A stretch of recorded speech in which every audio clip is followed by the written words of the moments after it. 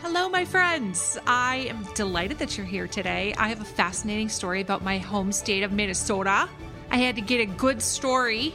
Needed to tell all the Minnesotans something they probably didn't already know. So it was not going to be a story about like the Mall of America. Something that all Minnesotans know? No. Had to come up with something different. So I hope I shall meet your expectations. And I am joined by my friend who does not live in Minnesota. He lives in Jerusalem, Rafi Nussbaum. Rafi is a rabbi who grew up in Canada. He shares my affinity for cold weather, and he ended up thinking this is a really cool story too. So let's dive in to the Northwest angle. I'm Sharon McMahon, and welcome to the Sharon Says So podcast. Oh my goodness. Thank you for joining me all the way from Jerusalem, far across the world. It is amazing to be here. Tell everybody what you do. You have about 6 careers at this point. Right. That's basically accurate.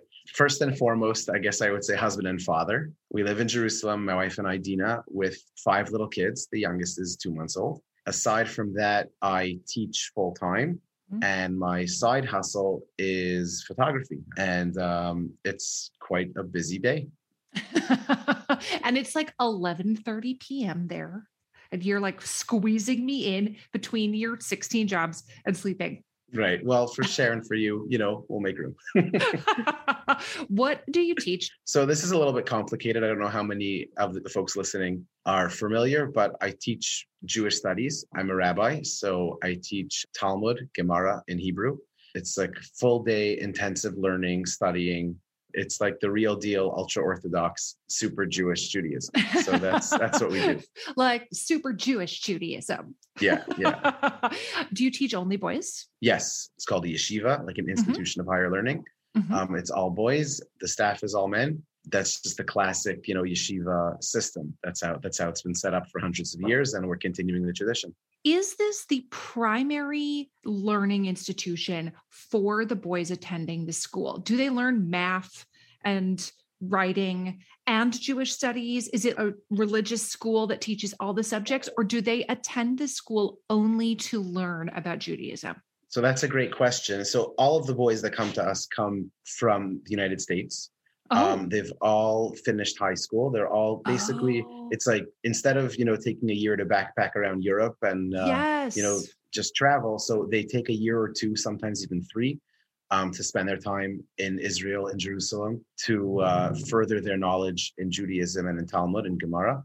See, in my mind, I was picturing like a bunch of 15-year-olds. Yeah, they're all a bunch of young men. I mean, boys is sort of, the wrong term. They're all 18, 19, some are turning 20. They are college age. Some are even doing online college while they're there, but the day-to-day schedule is all Jewish studies. Okay. And so most of them will return to the United States. Is that your experience? Yeah, for sure. Okay. You grew up in Canada. Yes, this is true. So I am curious about you and your wife who grew up in the United States. How did the two of you meet and move to Jerusalem? So it's like one of those classic, Fiddler on the Roof kind of stories. I grew up in Canada, in Toronto, and I lived there my whole life. I came to study in Israel. In the classic matchmaking system, I had a friend, and my friend, his wife, knew my wife, and they set us up. My wife was in Israel. She was actually sort of a dorm counselor in a girls' seminary, just like there's the yeshiva system. So there's the counterpart for girls that come to Israel also. And she was what they call a madricha in Hebrew, which means someone who helps the girls just, find their way in Israel. It's sort of like a stand-in mom for the year. And we had mutual friends. They set us up. We dated in Israel. And then we came back to Canada and the US to get engaged, to get married. Hey there, it's Michelle Norris. I'm host of a podcast called Your Mama's Kitchen. When I travel, I'm usually looking for a way to find a taste of home when I'm not at home. And one of the things I love to do when I am at home is entertain. And Airbnb allows me to do that. When I was in California recently, I rented a house that had a great kitchen. And when we were sitting around the table, we're all thinking, we're in someone else's house. Someone could be in all of our homes as well. If you have a home, but you're not always at home, you have an Airbnb. Your home might be worth more than you think. Find out how much at airbnb.com/host. Flexibility is great. That's why there's yoga. Flexibility for your insurance coverage is great too. That's why there's United Healthcare Insurance Plans. Underwritten by Golden Rule Insurance Company, United Healthcare Insurance Plans offer flexible, budget-friendly coverage for medical, vision, dental, and more. One of these plans may be right for you if you're, say, between jobs, coming off your parents' plan, turning a side hustle into a full hustle, or even missed open enrollment. Want more flexibility? Find out more about United Healthcare Insurance Plans at uh1.com.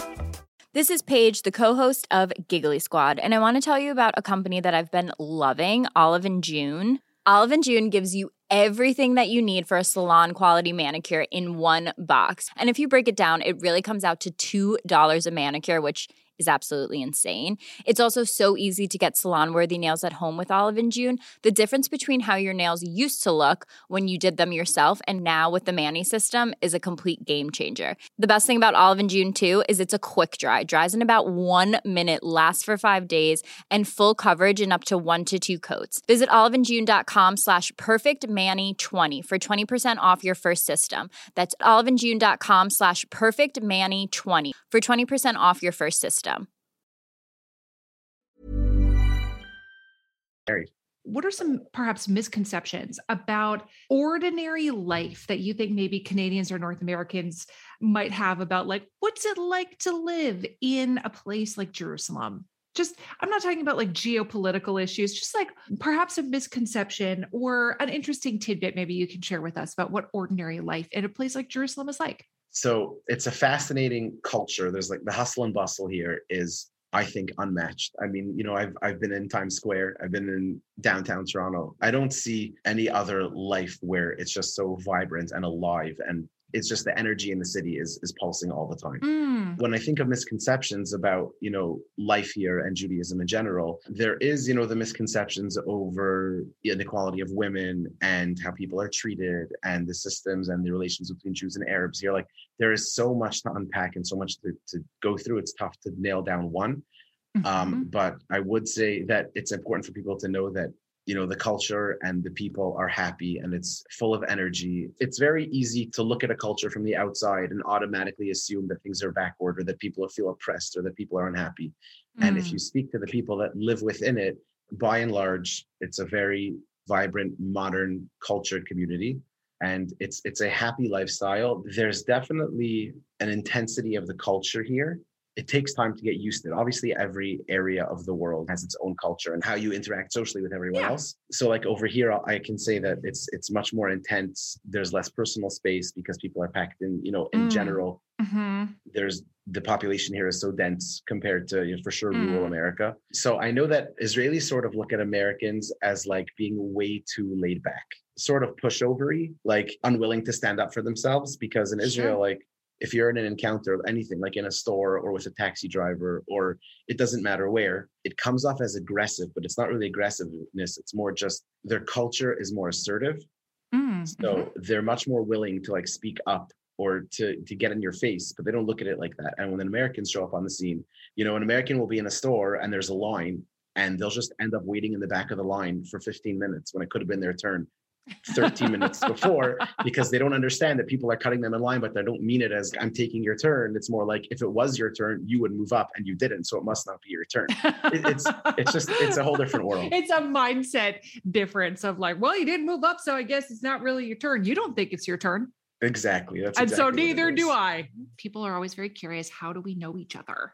And the answer is we actually met on Instagram a number of years ago when I was actually planning a trip to Israel with one of my friends. And my friend has lived in Israel before. And so she was doing most of the planning. And just being curious, I was searching various hashtags on Instagram about like, well, what does it look like in Tel Aviv versus Jerusalem? You know, just curious about what the differences were. And I came across your pictures on Instagram, and the rest is history. It was one of those like just kind of chance meetings where I was like, wow, your pictures are super cool, because you do have a very unique style of family photography that really showcases the architecture of the old city in Jerusalem and has a very painterly quality to it that people hire you for. It's not just like, oh, you guys are like throwing autumn leaves in a park. You know, like American family photography has a different vibe and a different style. You're working with a different geographical setting, different clientele, etc. Anyway, I just thought it was cool. I was like, that's really cool. I think I've been following you for a while. I found you when you were still, primarily in photography. And I was like, oh my gosh, this lady is amazing. Like I have to follow her. And then however we started talking, and then, yeah, it's history. Well, I'm happy to know you. And I have a story today that I wanted to share with you that is about the United States, but is also about Canada. So I was like, this is perfect. Sounds cool. You know what Minnesota looks like on a map? I assume you know your U.S. geography. Ish, sort of, yeah. kind of, ish. So this is Lake Superior. You're familiar with that as a Canadian, like the tip of For Lake sure. Superior. This little piece that sticks up into Canada, you know what I'm talking about? Looks like a little chimney on the state of Mhm. Minnesota. This is what we're going to talk about today. Okay, let's do it. This little region right here, that is a piece of land that belongs to the United States, but is wholly ensconced within Canada. And it's called an exclave. Have you ever heard of Lake of the Woods, first of all? Cannot say I have. Okay, that's totally fine. None of this is a quiz. Okay, so Lake of the Woods spans part of northern Minnesota and a big chunk of Ontario and Manitoba. It is a very large lake that is bigger than the state of Rhode Island. Inside of the lake are over 14,000 islands. And so just the shoreline of the lake, because there are so many islands, just the shoreline makes it one of the largest bodies of water in North America, of course, outside of some of the bigger Great Lakes. One of the reasons I'm interested in talking about this is because this lake has 65,000 miles of shoreline, 14,000 islands, and only 23 of the islands are inside the United States. And this one little teeny chunk of land is completely surrounded by water, Manitoba and Ontario. And it is mostly uninhabited. There is not like a condo or a cappuccino in sight. Not at all like Jerusalem. Right. And it's called the Northwest Angle. That's what it's called. This little teeny exclave surrounded by Canada, surrounded by water.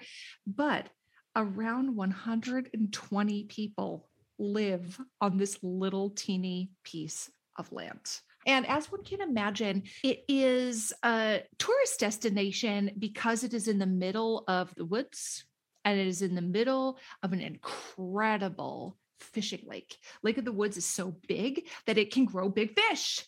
And there are so many islands. I would assume you don't do a lot of fishing in Jerusalem. No. I have fished. I mean, when I did live in Ontario, then I fished on the lakes over there. But oh, you did? Okay. You can fish on the Mediterranean here, which is like an hour and a half drive from Jerusalem. Sure. Fishing here is not a thing. No, fishing here is a thing, but I don't enjoy it. Uh-huh. And, that's great. If other people enjoy fishing, who am I to stop you? Go ahead and enjoy fishing all day long, right? It's just not my jam. One of the reasons this community has continued to exist and thrive is because of the incredible fishing on these islands. And apparently the islands provide structure for fish. Certain kinds of fish like to live alongside the shoreline of things and whatever. And I'm like, that makes absolutely no sense, but okay. Yeah, you got to fish on the banks. Yeah, for sure. Right. Yeah. Then there's plenty of banks to fish on. Right. Little town, by the way, is called Angle Inlet, and it's on this little piece of land called the Northwest Angle. If you are a family with children, your children must board the school bus, cross out of the United States and into Canada, drive through Canada, cross the United States border again in order to get to school in the morning. And then they have to do the same on the way home. They're crossing the border 6-8 times a day just to attend school. Let me clarify. These are secondary school students. Elementary school students attend a one-room schoolhouse. Still, today, in 2021, awesome. There's a one-room schoolhouse that teaches kindergarten through 5th grade. Just one teacher teaches the approximately 10 students. That is amazing. I will tell you more about that in a minute. But if you are 6th through 12th grade, the school bus driver gets up, begins his journey at 3:45 in the morning from the United States, from a town on the border called War Road, crosses the border into Canada. The road eventually turns to a dirt road. drives along until he gets to the border crossing, which is not one of those big fancy border crossings where it's like, here's our $40 million complex. You know what I mean? No, the border crossing is called like Jim's Corner. It's literally called Jim's Corner, and it involves a payphone of sorts where you pick up the phone and there are two buttons on the phone, one with an American flag and one with a Canadian flag. And if you're going to be crossing into Canada, you press the Canadian flag and it will connect you to Canadian customs. And you speak to them and you're like, hey, I'm here at Jim's Corner. It's Rafi. I'm taking my kids. And then you have to tell them like, okay, it's my wife and all 17 of our kids. We're crossing back into Canada. Okay, thanks. And if you want to cross into the United States, you press the US flag button and it connects you to at that Jim's is amazing. Corner. We should have that at every border crossing. That is fantastic. I'm like, Jim's Corner. That's what it's called. Like, that is hilarious to me. And now they're trying to be fancy. And now they've developed systems that have iPads. And there's a Canadian system called CanPass. And there's a US system called, Scan or whatever. They're trying to update it. But I personally like the Jim's Corner method of pressing a button at a payphone. In fact, payphones are still very much in use there because it's so remote and it's in the middle of Canada. And so which cell carrier is going to be serving the 120 people that actually are inside Canada? You know what I mean? So it's payphones. Payphones it is. Wow. So the schoolhouse, the one-room schoolhouse, it has been taught at by the same teacher who has been there since the early 1980s. She's done interviews for Time, the New York Times, et cetera, et cetera. And she has been teaching literally generations of the same families. All the kids get to school in the morning. Most of them take snowmobiles in the wintertime because the roads are not great and the areas are so remote. She herself lives on an island off of the coast of the town of Angle Inlet. So in the morning, in the summer, and when it's ice out, do you guys know the terms ice in and ice out in Canada? I don't think so. Probably have different words for it. Maybe not in Toronto. I bet they do in Manitoba. Right, in like Winnipeg, where there's like 6 feet of snow. That's all right. the time. Yep. In fact, Winnipeg is really the biggest large city. So it's like a couple hours away from Winnipeg, if that helps you orient yourself. Sure. But like ice in is where all the lakes freeze solid with ice and you can begin driving on them. And ice out is when it starts to break up and it becomes unsafe to drive on them. Both those times are challenging because let's say it's broken up at ice out. It's not like you can take your small boat and just like crash into all of these icebergs and be fine. You know what I mean? So sometimes ice out might last a couple of days. Sometimes ice out might last 6 weeks, in which if you live on an island, you might be trapped on the island that you live on until enough of the ice has melted that your boat can safely navigate to shore. I want to move there. Like, this sounds awesome. Like, starting a yeshiva. I'm packing up. Clearly needs some more people. Right. I don't know how to convince any of the students to come, but I'm in.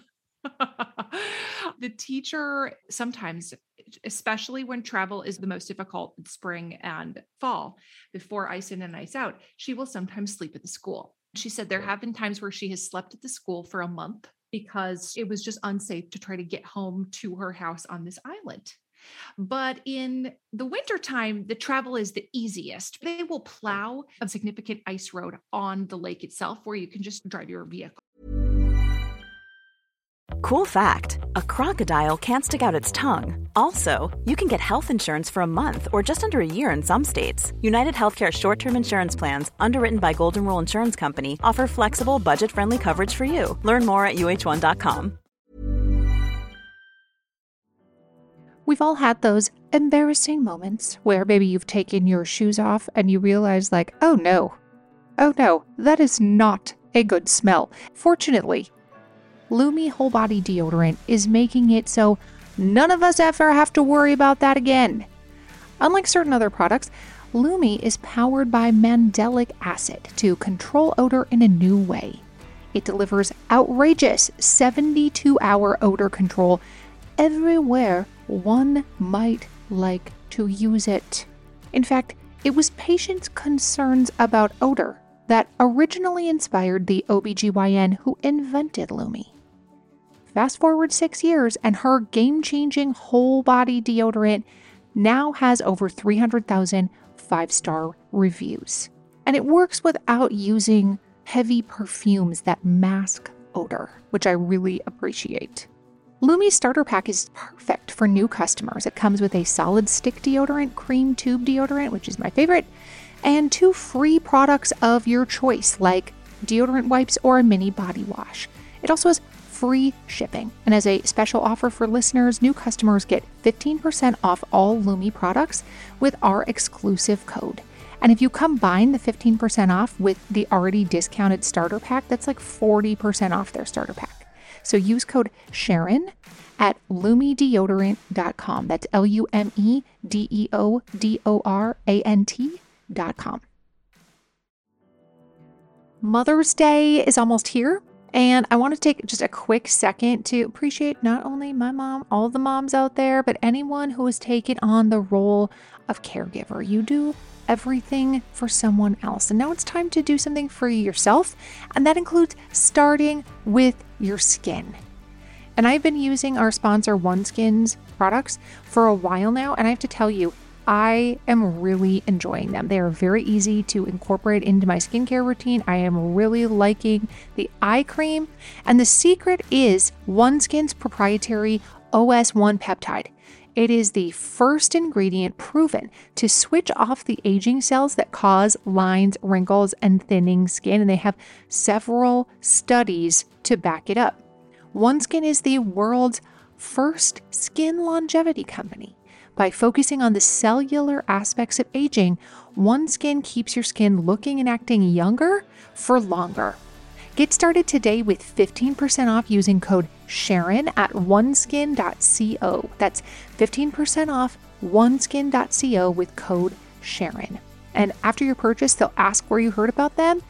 Please support this show and tell them we sent you. The area is a big fishing tourism region. And so they have these little cabins, or what they say in Canada, cottages. They have these little cottages on the different islands that people can come stay at. Anyway, she normally will get up really early in the morning, 6 o'clock in the morning, and ride her snowmobile to the school in Angle Inlet. Her name is Linda Lemie, by the way. I find her very interesting. I would love to chat with her someday. But one of the things that I found interesting is that they did not get electricity until 1974. Wow. Isn't that crazy? Like, that's how remote it is. Yeah, so definitely no cell phone service. Yeah, that's crazy. No, marine band radio, which is, you know, how boats talk to each other. They have that. If you have something you want the whole town to know, you can say it over marine band radio. Like, I just made some cinnamon rolls if anyone wants to stop by, and the whole town will, hear you. But sometimes you might not want to talk to the whole town, but people will listen in anyway, because that is how you can communicate with everybody there. I love that. So that is awesome. The bus driver said he gets up at 3:45 in the morning. By the time he has driven from Minnesota to Angle Inlet and back, he is dropping the kids off at school at around 8 o'clock in the morning. That is how long his round trip voyage takes to drive 3 or 4 kids to school. That is serious devotion right there. No Good for kidding. him. In blizzards, like, it's not like these roads are in super great condition with a school bus. And then he has to do it again. Return them all home after school ends. Crazy. Yes. And does he drive a regular school bus, or it's like a Humvee or something? No, a regular size school bus. I've watched footage of him, where he's given interviews. He's like, yeah, get up 3:45. It's an older guy, and the community loves him. Everybody knows him. Get up 3:30. I'm usually on the road by like 3:45, and I'm usually dropping the kids off by around 8 o'clock. Like, dang. Wow. That's real commitment. Yes. And that's also a significant commitment on the part of the students to ride over an hour and cross the border that many times just to attend school. I can understand why things like homeschooling would be preferred or would seem appealing, but there are still a number of students who go to school in the United States.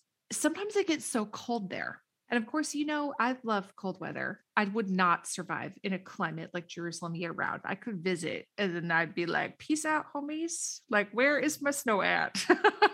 Yeah. As a Canadian, I totally hear that. Like, I tell my wife, if not for like the religious and spiritual significance, I would be living in Alaska. Like, I'm a Torontonian through and through, and anything over 67 Fahrenheit, I'm like, okay, let's get the AC on. Like I can't.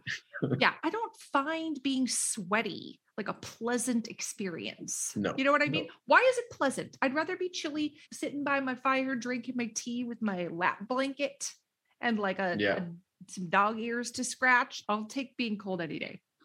It's so cold there sometimes. It can get to be between -40 and -50 Fahrenheit, which is around -40 Celsius. Right. That the propane, which is the fuel that they use to heat their homes, etc., sometimes it is so cold that the propane is not even in the liquid form that it needs to be able to be burned by their furnaces. And they will have to light a charcoal fire underneath the propane tank to warm it up enough to be able to have heat in their house. Like, heat the heat. Right. Before you have heat. Right. Like cook the propane so you can use it. So that's crazy. That's amazing. I love it. The more I studied this, the more appealing it became. Right. The more I'm like, that absolutely sounds like a great idea. Yeah, I'm in. The post office is approximately the size of a shed you would have in your yard, like in suburban Toronto. You know what I mean? Where people are like, this is where I keep my lawnmower. That is the size of the post office. And so those are kind of the businesses they have. They have a post office. They do have a cafe. I'm sure the food is not delicious by Jerusalem standards. Right. Or kosher. No, or kosher. No. Right. There's probably plenty of pork products. It's like a cafe, post office, some kind of Jim's Corner customs office, a school, and then like a bunch of fishing cottages / cabins. That's what there is. That is awesome. I love it. It sounds very appealing to me. And it's freezing cold. Yeah. Okay. So why is this like even a thing? Why isn't it part of Canada when it is so clearly part of Canada? You could, by the way, if you wanted to stay in US waters, you could take a boat from the southern border of Lake of the Woods to the little community of Angle Inlet. You could do that. That is not popular, though, because it is a 40-mile journey. The lake is so large and it's so windy that it produces significantly rough waters. And so people's small fishing vessels cannot easily traverse that portion of the lake. You need a big boat, and there are no ferries. There is one man who owns a water taxi service, and it costs about $150 to take a water taxi from quote unquote mainland United States to this little teeny piece of land, which, by the way, is the most northern part of the contiguous United States. Obviously, Alaska is farther north because it's just attached to Canada, but it is farther north than anything in Maine or Washington or anywhere else. It doesn't always look that way because of the Mercator projection of the map, you know what I mean? But It is. Yeah. It is the only portion of the contiguous United States that is above the 49th parallel. So that is super cool. Isn't that interesting? This is why it is not part of Canada. So when the United States decided it was done with the British and it was going to fight a war to be done with them, after they won the war, they signed the Treaty of Paris in the 1700s, 1783. And the Treaty of Paris is in part what negotiated the boundary lines of the United States and Canada. Of course, Canada continued to belong to Britain. And they were using a map that was made by somebody who had not accurately plotted that portion of North America. It was made by a cartographer who depicted Lake of the Woods as being just like a little oval-shaped lake and did not account for any actual solid land masses inside the lake. Like he accounted for some little islands, but nothing that was, like a large area of land. And so when they decided to draw the boundary, they drew the boundary in such a way that it did not account for that little tiny piece of land, that piece of land was going to remain part of the United States, but yet it made no sense because it was actually in the middle of a lake that should be in Canada. Well, after they went through a variety of discussions. And when I say discussions, I mean arguments where Britain was like, actually, that should definitely be ours. The United States was not interested in ceding any of its territory to Britain. You know what I mean? They were like, hard pass. It's ours and it's ours forever. Right. They were not in the mood. Not in the mood to give back any of the land, even though it was a very small piece of land that had very, very small significance. You know what I mean? Eventually, in 1824, when they got a better plotting of the actual shoreline of the Lake of the Woods, they were like, dang, that is a problem, isn't it? Okay. And so then in 1842, another treaty finalized the boundary of the United States and Canada. It's called the Webster-Ashburton Treaty. And it still did not take into consideration the Northwest angle. It still belonged to the United States. The Webster-Ashburton Treaty dropped the border of the United States and Canada to the 49th parallel, with the exception of this one little chunk of land that's looks like a chimney at the top of Minnesota. In fact, when you look at Minnesota on a map, that little chimney that sticks up, it looks like it's solid land on a map of the United States, but it's not. It's mostly water with a little teeny chunk of land up at the top. And I was going to say, lesson is get yourself a competent cartographer. Like, that's right. Before you sign a treaty, this is like the precursor to don't sign a contract without an attorney. Right? Like, don't sign a treaty without a cartographer. A very, very applicable advice to many people today. Don't sign any treaties without a cartographer. We definitely should get one on staff. The other things that I found very interesting about this region is that it was initially explored by French voyageurs who were there to trade with native populations. And they were actually looking for what they believed, what they hoped would be a Northwest Passage that bisected North America. They wanted it to connect the Atlantic and the Pacific because the British were controlling Hudson Bay. And the French wanted the ability to transport the goods that they had been trading with the indigenous people to Europe. Fur was a big deal, right? Like you needed to get your beaver pelts out of Canada and the United States and into the European markets where people could make them into all of the luxurious items they wanted to make out of them. One of the French explorers who was looking for this Northwest Passage that they hoped would bisect North America formed a variety of trading forts in this region. And there actually was a fort on one of these tiny little islands in Lake of the Woods. And the fort was built in the early 1700s by Pierre La Vérendrye, who I don't know if he is somebody that you would have learned about in Canadian history, but he worked for King Louis XIV and was exploring this entire region. It was him and his sons and nephews who actually are some of the first recorded Europeans into the interior of the United States, like North Dakota, Wyoming, etc. So he built this trading fort, Fort St. Charles, in 1732, and his son and a Catholic priest and 19 voyageurs met an untimely end on an island that is still called Massacre Island, where all of them were killed by a Native American tribe. And when Pierre heard about this, he wanted his son and the priest and all of the voyageurs, he wanted them brought back to the island where the fort was. And then over time, as the area was kind of abandoned by the French, the location of the fort was kind of lost to history. And the location of the graves of these people kind of lost to history. But then in the early 1900s, the descendants, like the family members of the priest, found this like treasure trove of letters. It seemed to give some kind of indication about where the priest was buried, and that he was buried in this old fort on an island in Lake of the Woods.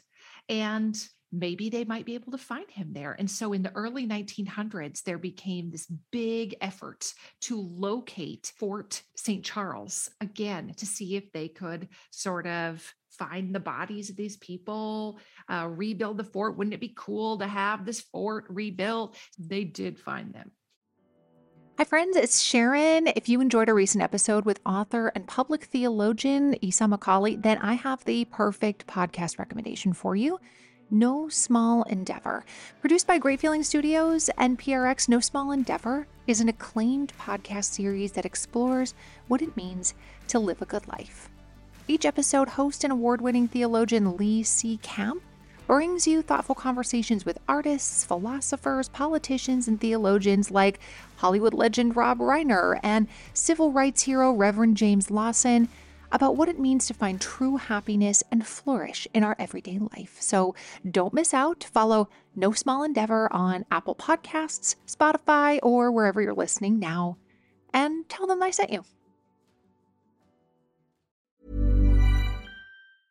Planning for your next trip? Elevate your travel style with Quince. Quince has all the jet-setting essentials you'll want for your next getaway, like European linen, premium luggage options, buttery soft Italian leather bags, and so much more. And is all priced at 50 to 80% less than similar brands. Plus, Quince only works with factories that use safe and ethical manufacturing practices. Pack your bags with high-quality essentials you'll be wearing for vacations to come with Quince. Go to quince.com/pack for free shipping and 365-day returns. A lot can happen in the next 3 years. Like a chatbot may be your new best friend. But what won't change? Needing health insurance. United Healthcare Tri-Term Medical Plans are available for these changing times.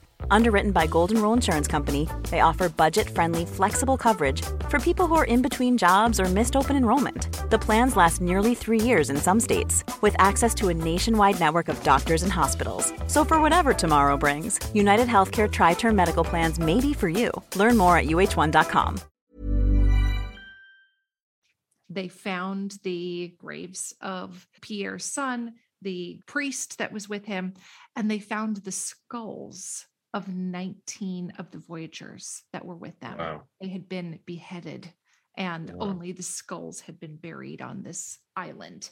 So now you can go visit. They rebuilt the fort of what it looked like in the early 1730s, and it is literally on an island in the middle of Lake of the Woods in what should be Canada.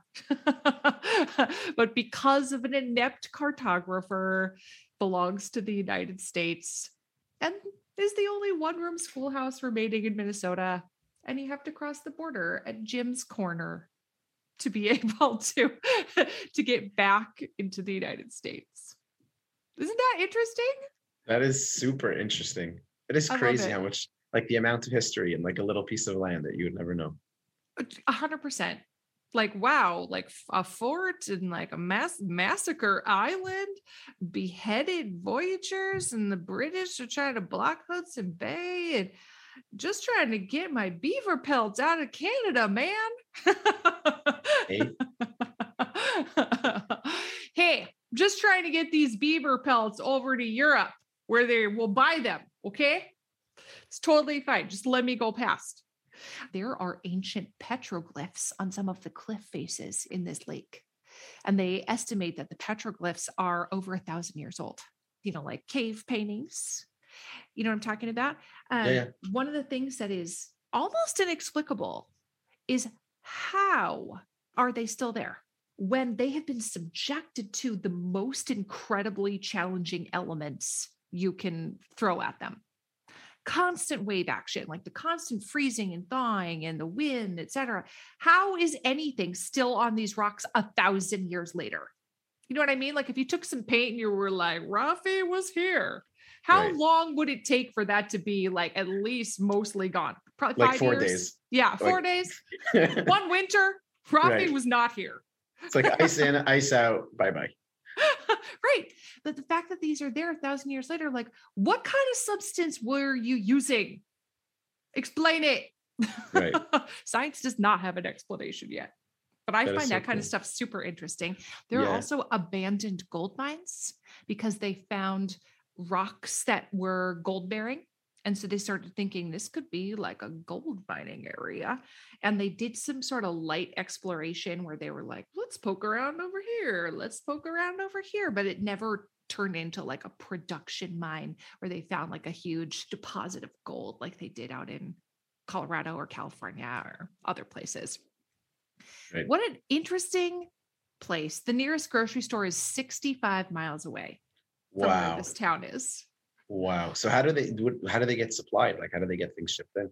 Suffice it to say, COVID significantly impacted this community because Canada was not allowing any kind of non-essential travel from inside the United States. You could go for work, but you could not go for any other reason except for work. And so, especially during COVID, they were either hiring this dude that has the big boat to be the water taxi, or once the ice road froze, they could drive the 40 miles across the ice into the United States without crossing into Canada, or they would get somebody who worked in Canada or had to cross Canada for work. They would get them to pick supplies up for them during COVID. But under normal circumstances, non-COVID closure times, they travel via boat into the United States. They go the 65 miles into War Road, Minnesota, which is still a very small town. Or if they want to go somewhere bigger, like they want to eat at a Thai restaurant or, whatever, you just want to go somewhere that's not a small town, then you're going to be driving the 2.5 hours to Winnipeg. Wow. What a unique community. That is amazing. That is like, that's so cool. I find it so interesting that like they haven't been like drawn into moving somewhere that's like, more glamorous and less isolated and cut off from the whole world. Like I find that's so cool. Just to stick with that lifestyle. Yeah. Like I've been here. Love it. I grew up here. I love it here. The people who live there obviously absolutely love the wilderness. Otherwise you wouldn't live there. There's nothing in it for you if you don't absolutely love the lifestyle, if you don't absolutely love the wilderness living aspect of it. And if you don't love your community, you wouldn't stay there. Right. I feel like it's just one big family, probably. Like, I don't know if everyone gets along, but it's probably such a tight-knit community. It's so cool. 100%. It's like 35 households. So it's about 100-ish people, 110 people, 35 households. So you wouldn't 1000% know every single person that lives there. And I would imagine most people get along pretty well, or you wouldn't stay. You know what I mean? In the 90s, they did threaten to secede. I was going to ask that. I was like, are they like Texas? Can they secede?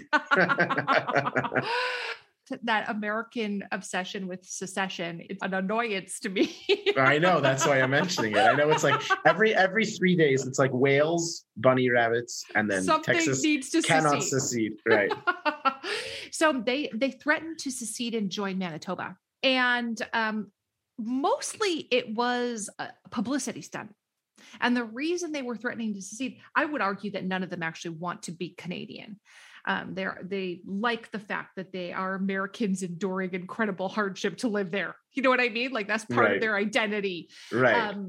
But it was a publicity stunt because the government of Ontario had enacted policies that allowed people who were staying at resorts on the Canadian side of Lake of the Woods to fish and to take their catch and to eat it, etc.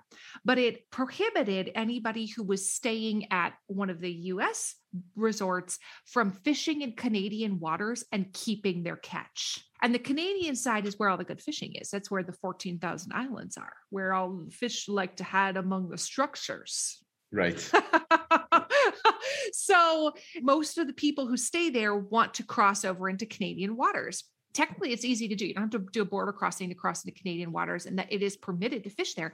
But Canada did not permit you to keep your catch if you were staying in an American resort. This was labeled the Walleye Wars.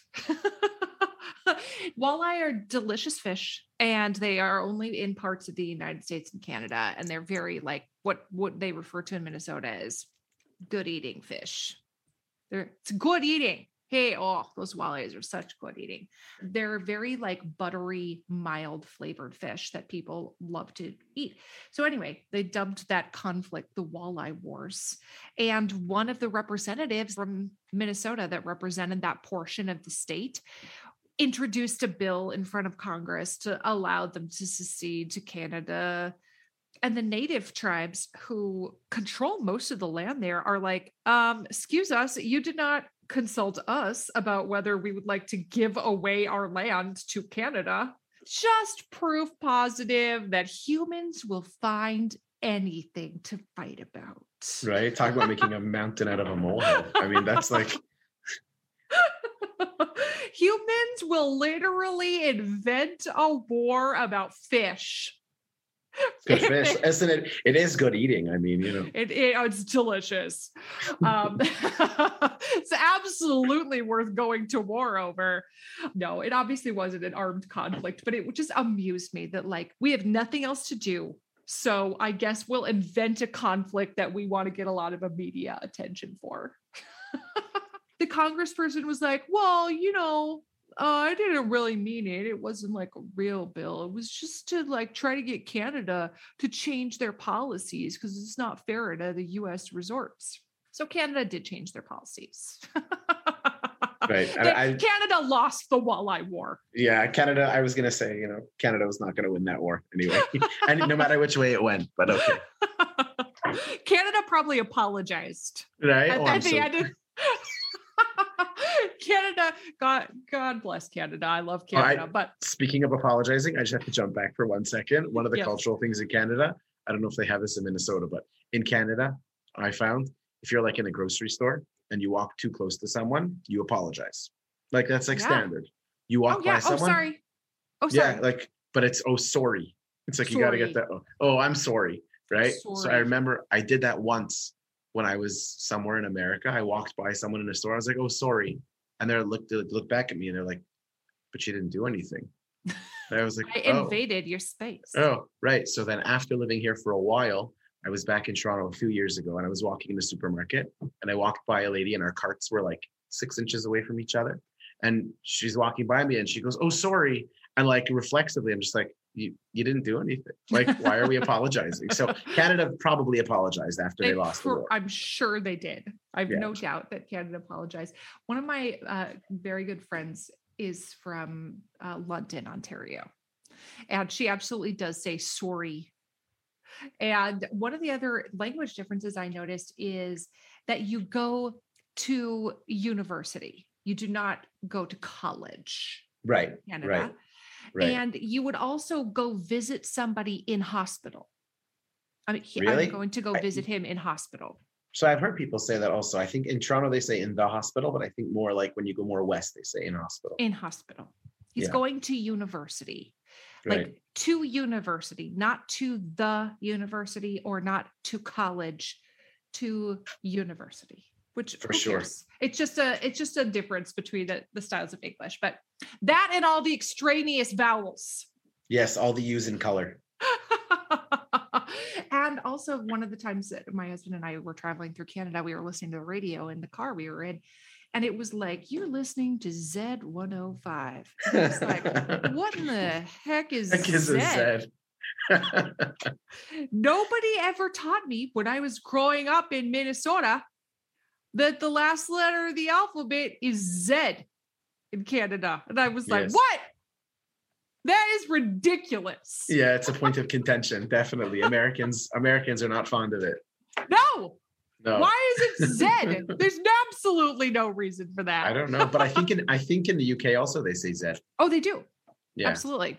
And the reason we don't is because of Noah Webster, but that's a different story for another podcast. But Z105, I was like, what is happening? Anyway, I like to tease my Canadian friend that I'm going to open a restaurant called Zed's House of Flavorful Poutine. And it's going to have a bunch of extraneous vowels in the name. Poutine is also not a dish that is popular in the United States. No, I know. It only became popular. I think it originated in Quebec. I mean, hence the name poutine, which sounds like French. I think I only heard about it when I was like maybe 10, 11, 12 years old. Like it wasn't like a staple. It's not like a cultural food that like it has become. Like all of a sudden it's everywhere. Suddenly all Canadians love poutine, just like all Americans love craft beer, except not really, but that's like the stereotype. Right. Oh my goodness. Anyway, sorry, Canada. Sorry that we have this piece of land that's attached to Manitoba. Sorry that your attachment to the British meant that you had a bad cartographer. You have to put up with Angle Inlet, Minnesota. The other thing we say in Minnesota is, I'm going to sneak by you. Did they say that in Toronto? Like you're like, oh, I'm just going to sneak by you here. Oh, I think we say sneak by you. Maybe. My dad is like born and bred like real Torontonian. Like my grandmother was actually born in Toronto. Her parents came over after World War I. They lived in Poland, and then the way that they say it over is like they came back, from the war missing limbs. So they were like, well, time to leave. So they moved to Canada. My grandmother was born there right after the First World War. And then my father is like, one of the old time in the Jewish community. It's like he's one of the old time Torontonians. So he says stuff like that, like all those language differences. Like he says a bunch of weird things like pasta and like pasta. Yeah, he says pasta. He says a lot of these anyway. So he might say that. Like sneak by. That's the thing he might say. If you go to a wedding and you're like, you know how the chairs are always real close together and you got to go get up and you got to scoot by the chairs, like you're trying to like slip into these small spaces, or you're like in a seat at a stadium and you have to like get by all the other people. You know what I mean? Where they have to stand up for you or whatever. You would say like, oh, sorry, just got to sneak by you here. And that is standard. That to this day, you have to sneak by. I'm going to sneak by you. So totally unnoticed. Yeah, I am sneaking by. Don't pay any attention to me. I have snuck past. I can't tell you how many times as a wedding photographer, I have said to wedding guests where I'm trying to like dart in and out of all the different tables, whatever. Oh, I'm just going to sneak by you here. Oh, I'm just going to sneak past. Don't worry about me. I'm just going to sneak by you. Completely unnoticed. I am 6 feet tall and I have snuck past. You did not even notice my presence. I love it. Okay. Anyway, yes. Angle Inlet in the Northwest Angle, trying to sneak by Canada. Unnoticed. But now we've called them out. Now everybody else knows about the approximately 110 Americans living in an exclave in the middle of a lake near Manitoba and Ontario. So cool. I learned a new word because I think exclave is a new one. I like that word. There are a number of exclaves in between the United States and Canada. There's like 5 or 6 of them. One in Vermont, one in Washington State, a couple in Alaska, Minnesota. Exclaves. Cool Not stuff. An enclave, an exclave. Right. Well, tell everybody where they can find you so that they can look at your super beautiful family portraits like I did. Sure. So I'm not on Facebook. I am not on TikTok. I am strictly Instagram. And I'm old school. Like I don't do reels and video. It's all stills, believe it or not. But you can find me on Instagram at The Shuttery, THE_Shuttery, SHUTTERY. Come on over and check it out. I'm glad to have met you, and thank you so much for sitting with me until midnight. Yeah. Always a pleasure. Definitely. Thanks, Rafi. Super awesome. Thank you so much for listening to the Sharon Says So podcast. I am truly grateful for you. And I'm wondering if you could do me a quick favor. Would you be willing to follow or subscribe to this podcast, or maybe leave me a rating or a review? Or if you're feeling extra generous, would you share this episode on your Instagram stories or with a friend? All of those things help podcasters out so much. I cannot wait to have another mind-blown moment with you next episode. Thanks again for listening to the Sharon Says So podcast.